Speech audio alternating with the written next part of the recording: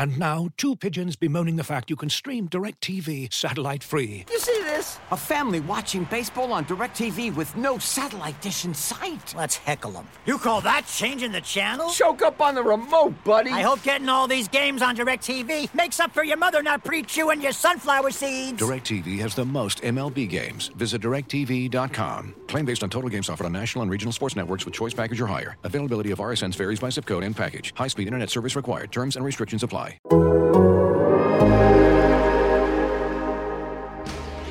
High in the air. Brito back at the wall. Adios, Pelota! That's the type of manager that I'd like to be, which is the same every day. They know what they're going to get. They're going to get energy. They're going to get accountability. They're going to get structure, and they're going to get support. And I'm going to bring those things to the dugout in the clubhouse regularly. It takes hard work, and it takes humility, taking one step forward at a time, making one good baseball move after another. And I really feel like that's how we're going to get where we hope and intend to go. You're listening to Bags and Brisbee on Athletic Podcast Network. Welcome to episode 171 of the Bags and Brisbee podcast. I am Grant Brisbee. I'm here with Andy Baggerly. And Andy, I'm not going to get cute with the Easter egg this time. 171 times I've watched the replay of the check swing, 171 hitless at-bats from the Giants outfield. How about 171 podcast episodes of Bags and Brisbee, with the 171st being the saddest? Yes, there are many, many emotions, as there are, when every season comes to a close, even 100 lost seasons, when they come to a close, you have some emotions, and you're going to be missing baseball for a while, and that clearly is not the overriding emotion right now. It's you feel a little bit cheated. You feel a little bit, like maybe a song you really liked and thought was really catchy goes out on a really bad note, and it's there is a lot to process. But that is why we are here. Yeah, I don't know if this is going to make it in my article because I think it's a little too clunky in written form, but I'm trying to find the analogy, but it's like a title card inserted like 2.5 hours into The Godfather that's like, what happened to the Corleone family? We don't know, but there was an earthquake that devastated the tri-state area. Thanks for coming. And it's like, wait, no, that answers nothing. That was such a great movie. What happened?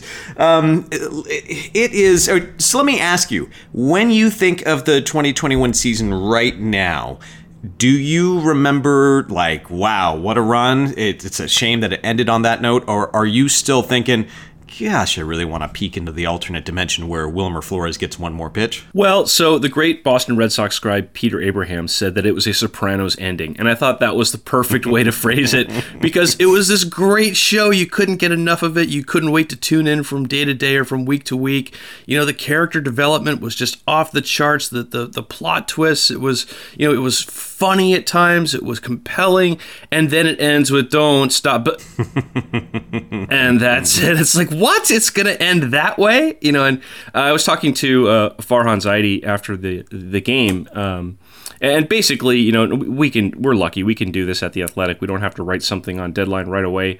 So after they finished all of the media availability, and there wasn't a whole lot of it, to be honest. There were like 3 players that they brought down in the dugout, and then they had Darren Ruff and Logan Webb in the interview room and Gabe Kapler, and that was pretty much it. So everybody else went upstairs. I stayed downstairs, and I just waited outside the clubhouse for people to trickle out, and I probably talked to about 20 people, most off the record, a little bit on the record, as they were all kind of just heading out, at the end of a season. And did see Farhan down there, and a lot of the sort of reactions were pretty similar. And Farhan, I think, sort of encapsulated it. It was, look, that didn't decide the game. We know that check swing did not decide the game. There were a lot of other things that happened in the course of that 9 innings that could have changed that game. But you never want a season, especially a season like that one, to end with your hands up in the air, going, "What? This really? This is how it ends?" Kind of a moment, and that's what it was. And I've seen kind of 2 different sort of camps kind of start to begin to separate themselves. And one is really the camp of, well, come on, he was 0 for 17 against Max Scherzer, and, Scherzer in a 2-strike count has been almost unhittable, and, it was like 99% that the Giants are going to lose there, so one more pitch wouldn't have made a difference. But the whole, focus of this game from a team building standpoint has been about probabilities and about trying to increase your probabilities of winning. But the romance of this game refuses to be beaten out. There are still things that will happen that you don't expect. There are still things that happen that will go against the probabilities and have you hoping like mad that your team will somehow, buck the probabilities. And that's when you have the Kirk Gibson moments. That's when you have the Lamont Wade Jr. moments. That's when, games turn around that shouldn't turn around.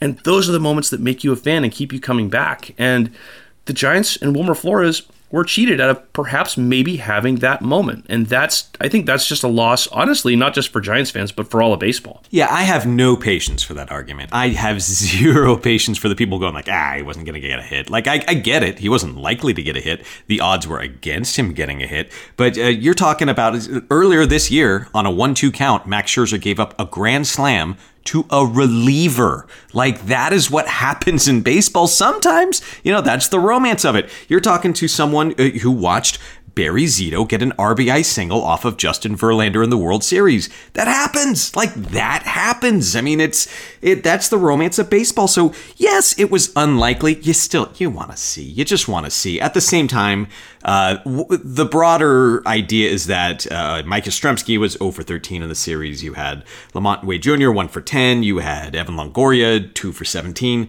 They just weren't hitting. They were an awful offensive team, and that's really what happened in the NLDS.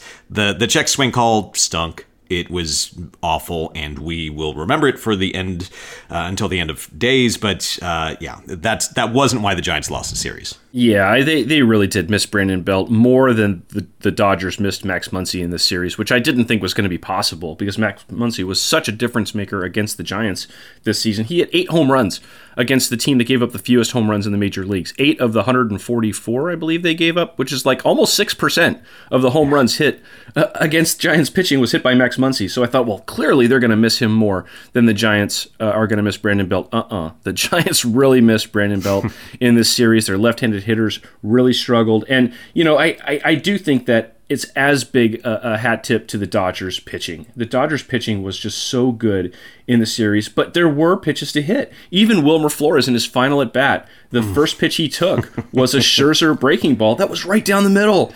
And he wasn't ready for it. He was looking fastball probably, and you could see from his body language as he steps out of the box, it's like, oh man, that's probably going to be the best pitch I'm going to see. And but yeah, you still want to be able to have a resolution. You still don't want the umpires to be able to basically make the final arbitrary decision that ends a series like that. And that's what's unfathomable to me is that if you're Gabe Morales, you have to be 100% sure that he went around, and there's no way you could have been. And he also blew a check swing call on Corey Seager. That was an obvious swing when he was the third base ump at Dodger Stadium earlier in the series. And and I got this again and again from people as they were leaving the clubhouse. They knew from the moment they saw this umpiring draw that it was going to be bad, that they were going to have an outsized kind of impact on a series between two very, very evenly matched clubs. Two clubs were very little separated them all season long. Two clubs that had the best chase rates, 1-2 in the major leagues, and were incredibly disciplined. If you had a bad umpire in this series, a bad umpire is going to stand out. And we saw some pretty bad ball strike calls from Angel Hernandez, from Ted Barrett, who, let's give Ted Barrett his due. He was also the plate umpire for Matt Cain's perfect game, so not going to go down as the worst villain in Giants franchise history. But yeah, I mean the zones, they knew they got some absolute wild cards. It was the way one person told me. They said we're going to have 3 wild cards out of 5 games, and that's exactly kind of what happened. And you could go back to Chris Bryant's strikeout in the 4th inning after Brandon Crawford led off with a single, and he saw 5 straight balls and didn't swing at any of them, and he ended up striking out because 2 of them were called strikes. And that increased the run expectancy by almost a full run. That probably changed the game a lot more than the Wilmer Flores check swing. But, you deal with it both sides. The Dodgers had to deal with it as well. You just hate to see, such a great season where two teams just battled all year. They literally went 12-12 against each other, 107, 106 wins in the division, and you just want to see that absolutely play out on the field without any outside interference. And I don't think that was going to be possible with this umpiring crew. And you know what? There are even some people who have conspiracy theories that are like, hey, maybe MLB wanted this umpiring crew to look terrible so they can start to build some consensus for robot umps. And I don't buy that. But hey, you know what? De facto, it might be how it turns out. Looking for an assist with your credit card, but can't get a hold of anyone? Luckily, with 24/7 U.S.-based live customer service from Discover, everyone has the option to talk to a real person anytime, day or night. Yep, you heard that right. You can talk to a real human in customer service at any time. Sounds like a real game changer if you ask us. Make the right call and get the service you deserve with Discover. Limitations apply. See terms at discover.com/creditcard.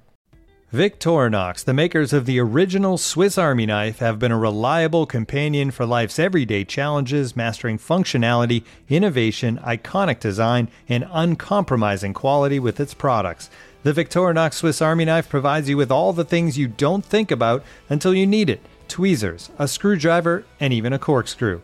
With the Victorinox Swiss Army knife, you can be prepared to master everyday life. You can find Victorinox Swiss Army knives at Dick's Sporting Goods.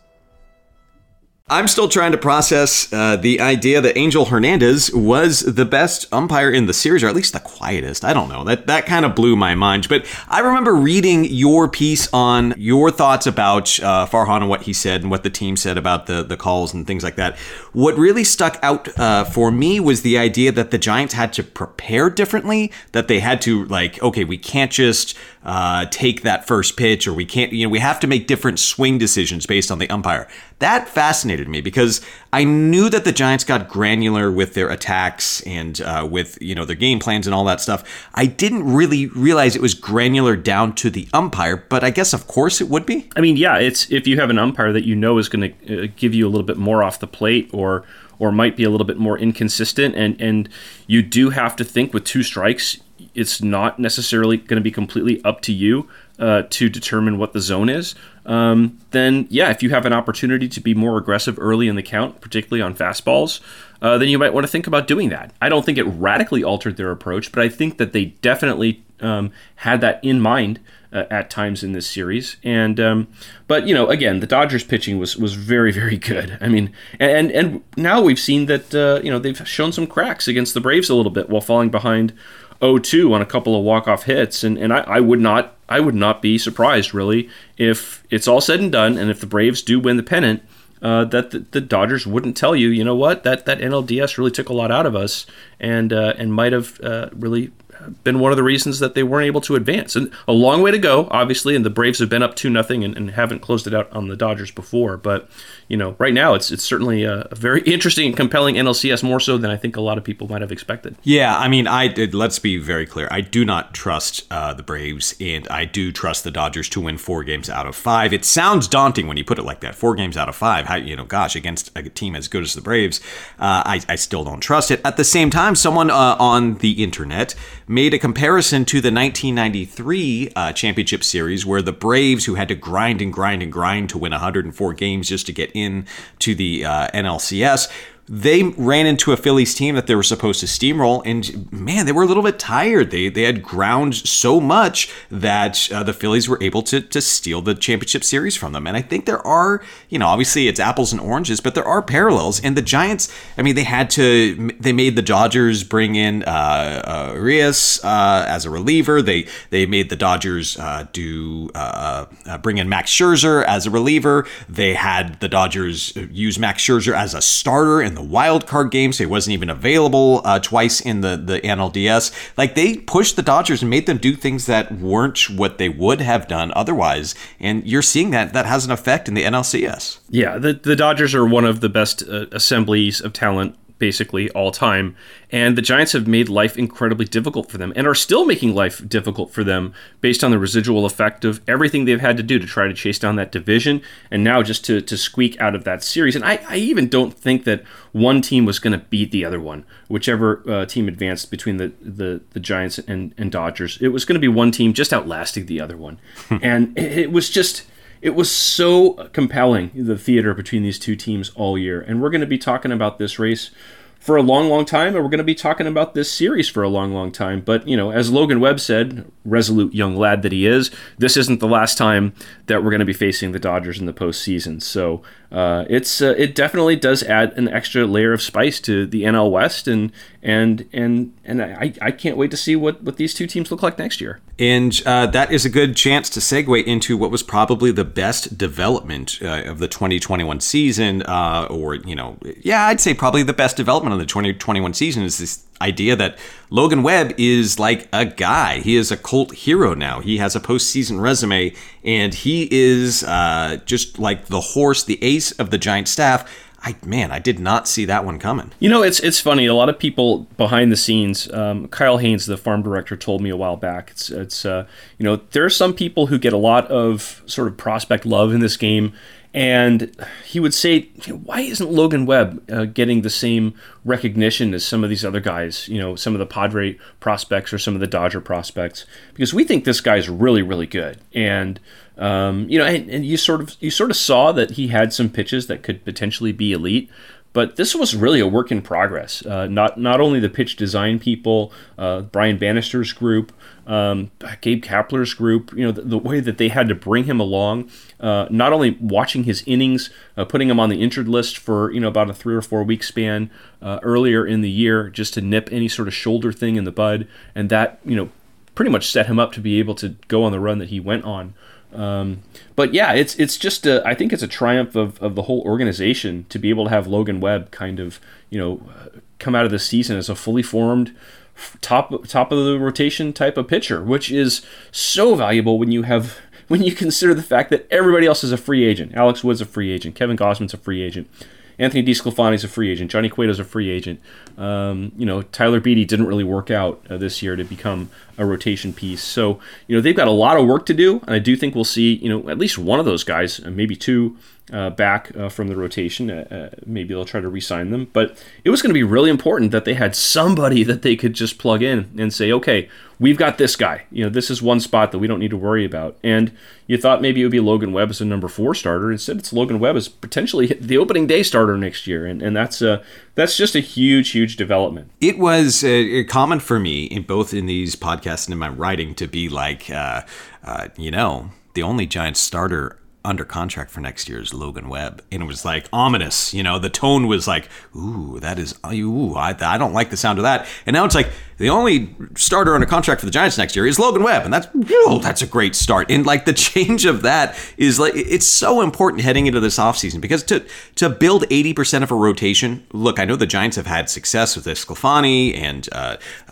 Kevin Gausman and Alex Wood. Like, they have done great things with undervalued starting pitchers, but 80% of the rotation, there is so much that can go hinky with all that. And just to have this one guy, and say, okay, well, at least the top of the rotation has a guy, is the most important development of the season.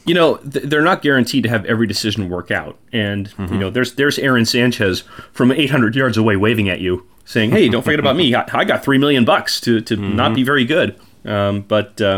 Yeah, so they could make bets on other people who they bring in who don't work out next year. So the fact that they have somebody they can count on is a great start. And it's going to be interesting to see how they think about rebuilding and retooling this rotation, because they do have a lot of work to do. Yeah, I'm wondering what the balance is going to be. If it's going to be if they're going to throw money at one starter, if they're going to throw money at two, if they're really confident in their ability to find the Alex Woods of the world and, just kind of build around Logan Webb that way, which seems a little risky, but I don't know. You have a year more of development from the pitchers in the minor league system.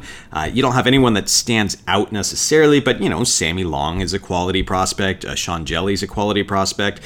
They have a lot of ways to mix and match. I'm really curious what their balance is going to be and how much money they're going to throw at the problem. Yeah, the one guy who's really exciting in the minor leagues is Kyle Harrison, and he's still a little ways away, but he's somebody who could be basically the Walker Buehler that the Dodgers develop. I mean, he's that good from the left side. He's a high school kid. He's got a lot of youth on his side, a lot of projection. This is somebody who's really could take things by storm. And, the Giants don't have a billion pitching prospects in their system, but you look at what they did in the minor leagues, and they just struck out the world, especially in the low minors. So it's coming. It just may not be here next year, but there is quite a lot of pitching talent in the pipeline. And I walked away from my conversation with Brian Bannister a couple weeks ago just really impressed by the amount of progress that they were able to make on the pitching side, because we know how many hitting prospects they have in their system, and you know what? It's going to be really fun to watch them in the Arizona Fall League. This is as good a crop, I think, that they've sent to the Fall League in quite some time too, with Marco Luciano and Patty Barrels, Patrick Bailey, and also trying to get Hunter Bishop back to a point where he can kind of make some progress in his development as well. So it really is an interesting time for the organization overall, and I think Heliot Ramos will probably see him in the big leagues next year as well. He's been very, very young for his age at every level. So there's just a lot of interesting storylines to watch here moving forward. Yeah, what a crop of prospects the Giants have in the minor leagues. And I think that's the next kind of transition into their final form, where this is a surprising season for the Giants. And it's one that didn't come with Joey Bart hitting 30 home runs, or Marco Luciano is up, Heliot Ramos is going to be a 30-30 player this year. You thought if the Giants were going to make some sort of weirdo 100-plus win season year, that it was going to be the prospects advancing faster than expected. It wasn't like that at all, and I think that's the next step in the Farhan era, is folding these prospects in, making them successful, and that allows the Giants to spend goofy money on some of the complementary pieces to keep their own players like Kevin Gausman. Those rookies, those prospects are going to subsidize the veteran salaries, which is gross if you think about it for too long, but it's also what's going to happen. And, the Giants should or could, or, they have a chance to be something of a perpetual motion machine like the Dodgers have been. That's really what you aim to do, is win and develop at the same time. And then you keep the top spinning. And it's so hard. And when you do it for a sustained period, you do what the Dodgers have done. You do what the 90s Braves have done. And obviously, I think it's centered around pitching. You have dominant pitching, and that just gives you a chance to win every single day. So, I don't know if the Giants are anywhere near that yet, but they're trending in the right direction. But here's one I want to pose to you. How should the Giants think about the catching position? Because I don't think Joey Bart really is going to be in the minor leagues much longer. I think if you were to maybe ask him privately, he would probably tell you that he may have expected to be in the big leagues and established already. He certainly has gotten the reps I think that they wanted him to get at by this point. So what do you do with Joey Bart? How do you think about the catching position? And we know that Buster Posey's got a $22 million option. He's been very cagey about what his plans are about playing next year. There's really no reason to think that he wouldn't want to play next year because he had such a great season. But you know what? He also missed a couple more games with a foul tip when Curt Casali took over. Never went on the injured list, but he has had a few of those, and he's obviously someone who's very considerate and thoughtful. I don't know if something like that is going to be maybe a detriment to him coming back, or I guess we'll find out soon enough what happens here. But how do you think the Giants should think about the catching position? If you're as obsessed with basketball as I am, then you know there's no better time of year than the NBA playoffs. Hey guys, this is JJ Redick. Twice a week, I'm cooking up something special for basketball junkies on my podcast, The Old Man and the Three. I bring on guests in all stages of their careers to talk about the league and share stories you won't hear anywhere else, like Devin Booker on why he talks so much trash, or Paolo Banchero on his shooting workouts with Kevin Durant, Ray Allen's epic free throw competitions with LeBron when they were teammates in Miami. But it's not just about the player interviews. Every Monday, I break down the top 3 things happening around the NBA without the outlandish takes. Often joined by masterminds of the game like Tim Legler, we dive deep into topics like rookie reports, trade breakdowns, and why is mean mugging now a tech? The Old Man and the Three is the only companion podcast you'll need during the playoffs this year. Be sure to listen to The Old Man and the Three ad-free on Wondery Plus or wherever you get your podcasts. Let's assume for this thought exercise that Buster Posey is coming back.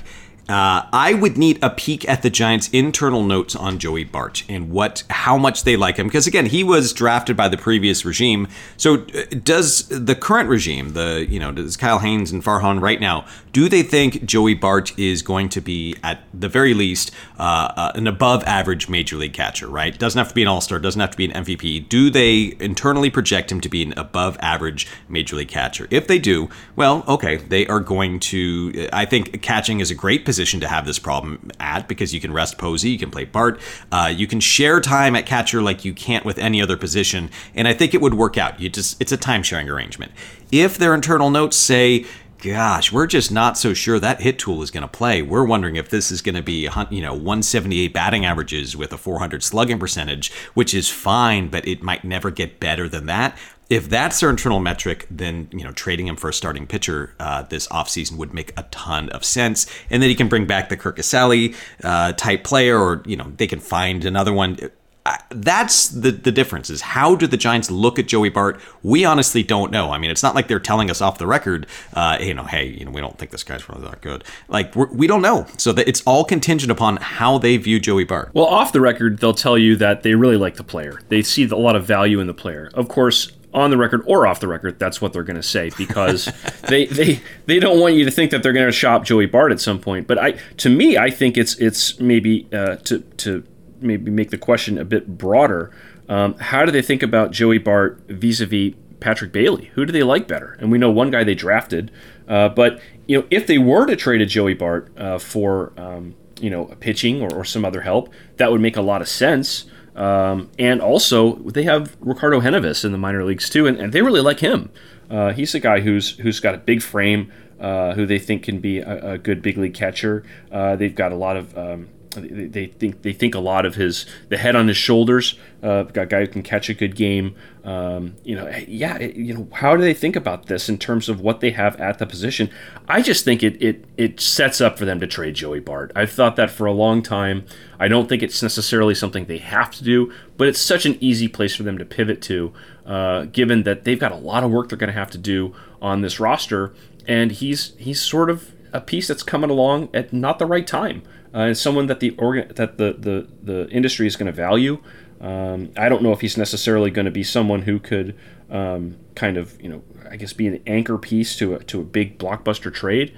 But you know what? They avoided having to deal him to get Chris Bryant or any of the other people that they have gotten along the way. And I think that they've seen the opportunity cost of what deal they couldn't make down the road if they gave up Joey Bart at some point in the past. And this offseason may be the opportunity that they have to turn him into something that they could maybe even use a little bit more. And I think that starts with pitching probably. Yeah, I think my personal philosophy is to ignore anyone kind of below Joey Bart as far as like expectations. If Henneves were to pan out, that's like a hope. Like, yes, I'm thinking that could happen. I'm thinking that should happen. I am not going to count on it at all. And I think Patrick Bailey's start to the season maybe put the fear of Bonds into them, because it's like, okay, this guy is just not hitting at all. We have to give him a little bit of a reset. The reset, man, did it work? But at the same time, it almost gives me the same feeling of like, the Giants can't draft Buster Posey. They have the catcher of the future right here. It's Pablo Sandoval. And it's like, I don't think you could think of that. It's like you just have to assume that, Buster Posey, you have to assume that he's not going to compete with Sandoval for at-bats. Maybe he comes up in 2014. You don't know this. Obviously, it worked out very, very differently than anyone could have expected. But you have to ignore Patrick Bailey, I think, at this point, and hope that he, makes good on his first-round promise. But right now, it's the question of Bart and Posey, and is he going to be an above-average major league catcher? If so, you stick with Bart, and then if Bailey comes up, well, then you've got the Cepeda-McCovey question. You can figure that out later. But I think if they're worried about Bart being an above-average catcher, a guy who can make all-star games maybe a couple of times in his career, then you have to start thinking, okay, what's the industry perception of him, and can we get better value for him in a deal for a starting pitcher? Yeah, and it's a puzzle. You have to. There are a lot of different ways you can try to put it together. But what's interesting is this is a front office that's had to be extremely resourceful, and we knew they'd have to be very resourceful because of all the contracts they had on the books. big chunk of them are expiring. Now Johnny Cueto's expired. Brandon Belt has expired. Do they bring him back? Buster, we know they have the option. Kevin Gausman had the qualifying offer. That's 18 plus million. That's expiring. They've got a lot of money that has just fallen off the books. And we all sort of saw this as the time period before we knew they were going to win 107 games this year as, sort of the big sort of fulcrum for Farhan, right? Because this was, okay, they're done waiting out all the expiration of these contracts. Now the room has been cleared out. They can start, putting in a nice sleeper sofa. And what kind of sleeper sofa do they want? I don't know. Will it be upholstered? Will it be leather? They can make those decisions based on what their preferences are. They don't have to necessarily deal with all these inherited pieces. Now, they can go out and they can, make some of the big moves. And so we've seen them be resourceful with all these small moves. And now they are resourceful and have a lot of money. So what are they going to do? What are some of these big decisions going to be? It's fascinating because all the little stuff has ended up being big stuff. So now that we're at the big stuff, what is the big stuff going to be? I don't know. It's going to be a pretty fascinating offseason. And let's just hope that it isn't an offseason where we have nothing to do because there is a lockout. Ooh, I don't even want to think about that. But yeah, this has been the offseason I've been writing about. It feels like since the end of 2018, 2019. I mean, I have been looking forward to this offseason for years because, well, look, they're not going to have to pay Buster Posey anymore. They're not going to have to pay Brandon Crawford anymore. And, well, I guess they are, and that's a good thing. So, everything's different now, but I think you have to bring Brandon Belt back. If you look at the first basemen who are free agents, you assume that Freddie Freeman and the Braves are going to work out something. Anthony Rizzo, he's fine, but he's 32. Maybe you can consider Kyle Schwarber a first baseman. There are options, but I do think that Brandon Belt fits on so many levels. I've written about it. But after that, it's the Giants don't have that many holes. I think one of the biggest questions is, can they trust Mike Yastrzemski to be anything more than a fourth outfielder, considering the end of his season, how his season went? He's a great piece, a flexible piece, but penciling him in for 162 games might not be what the Giants want to do next year. There's a lot of questions, and there aren't a ton of players to throw money at, but there will be a few, and I still expect the Giants to throw a bunch of money at someone. Yeah, the Yastrzemskis of the world, and Alex Dickerson was kind of a main piece, and now he's a guy that was the last guy on the playoff roster. They're probably gonna non-tender some people, and those are always difficult decisions to make. And they're going to have to add some people to the 40-man to block them from the Rule 5. They're not going to want to expose somebody like a David Villar, who had a really, really nice year at Double-A, a tough place to hit, while playing, basically a big league third base. So, they're going to have to, chop some wood on this roster to make sure they can fit on the people that they want.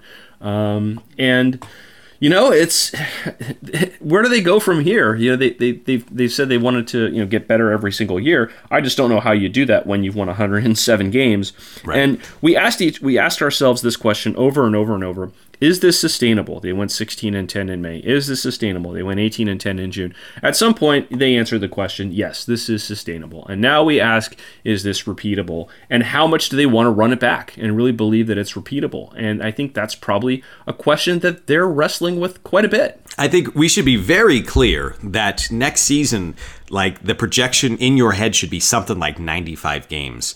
And that's not a slight to the Giants. It's not a slight to the organization. It's just what happens to a team that wins 107 games. They don't win 107 next year. They don't win 103 next year. It's so much has to go right to win 107 games. That's why it's so rare. So you have to think of the Giants as almost like a 95-win team. The flip side is that you can say the same thing about the Dodgers. They have a ton of questions. They're going to be more like a 95-win team. The battle's still going to be there. It's just going to be on a different margin. I don't know. I think the Giants, it's sustainable. And I think they're going to have to work on some of the same magic, the same getting the pitchers who are maybe undervalued. They're going to have to get the Lamont Wade Juniors from other organizations who don't know what maybe what they have. They should be able to do that, but it's not guaranteed. So it's going to be a real interesting offseason. A lot's in flux. And before we sign off, and before we get to, I'm about to leave for the ballpark to go to the sort of postmortem press conference where we will ask some of these questions of management, so we'll have that coverage for you on the Athletic site. I just want to circle back, not to belabor the point, but Basically, with 2 strikes against Max Scherzer, Wilmer Flores had about maybe, a little less than a 2 in 10 chance of reaching base and extending that game. In 2 strike counts, Max Scherzer held hitters to like a 170 average. He also gave up 10 home runs in about 400-something plate appearances, and that was a golden plate appearance where one swing could either make a team win or lose the game. A homer would have won it. And 10 home runs in about 400 plate appearances, that's 1 in 40. Wilmer Flores had probably about a 1 in 40 chance to hit a home run that would have clinched the series for the Giants, and we didn't get to see it. We didn't get to see him try, and so you know what? I think that's something baseball's got to do something about. It's not the reason that they lost, but it's just too bad that we didn't get to see how it would have played out. So I just wanted that final thought on there for all the people who say that they would have lost anyway. But you know what? We'd like to see it happen. We'd like to have seen it. One more pitch. You just brought me back down into the dumps, Andy. Sorry. All right, this has been episode 171 of the Bags and Brisbee podcast. We will be back at some point this winter, I believe, to talk about doings and transpirings, and hopefully there is no lockout or something weird. But, it'll be a less regular schedule now that the season is over. So I had fun talking to you this year, Andy. I did too. Yeah, thank you. And had fun sitting next to you for all those playoff games as well, and rest up that elbow and get your typing fingers ready for next year. Something that I haven't tweeted about and that you might not have noticed is that when Wilmer Flores was called out on that check swing, I pushed my rolly office chair away from the desk in the press box with both elbows, and it really hurt. So I just want you to know that I'm not going to quit being an idiot. It's just in my DNA. I'm just that stupid. Well, we'll wrap you in bubble wrap for the World Series. How's that? All right. Well, enjoy the postseason postmortem, and we will talk to you soon. And thanks everyone for listening. And we will be back, and we'll talk about some Giants. Thanks. As you've probably heard by now, we've teamed up with BetMGM this season. We'll be using BetMGM lines to make all of our picks, and we'll have special offers for our listeners each week. If you haven't signed up for BetMGM yet, use bonus code The Athletic, and you'll get a 1-year subscription to The Athletic, plus up to a $1,500 first bet offer on your first wager with BetMGM. Here's how it works. Download the BetMGM app and sign up using bonus code The Athletic. Make your first deposit of at least $10. Place your first bet on any game and claim your voucher for a 1-year subscription to The Athletic. See BetMGM.com for terms. U.S. promotional offers not available in D.C., Mississippi, New York, Nevada, Ontario, or Puerto Rico. Gambling problem? Call 1-800-GAMBLER. Available in the U.S. Call 877-8-HOPE-NY or text HOPE-NY 467-369 in New York. Call 1-800-NEXT-STEP in Arizona. 1-800-327-5050 in Massachusetts. 1-800-BETS-OFF in Iowa. 1-800-270-7117 for confidential help in Michigan. 1-800-981-0023 in Puerto Rico. First bet offer for new customers only in partnership with Kansas Crossing Casino and Hotel. Don't forget, if you haven't signed up for BetMGM yet, use bonus code The Athletic, and you'll get a 1-year subscription to The Athletic, plus up to a $1,500 first bet offer on your first wager.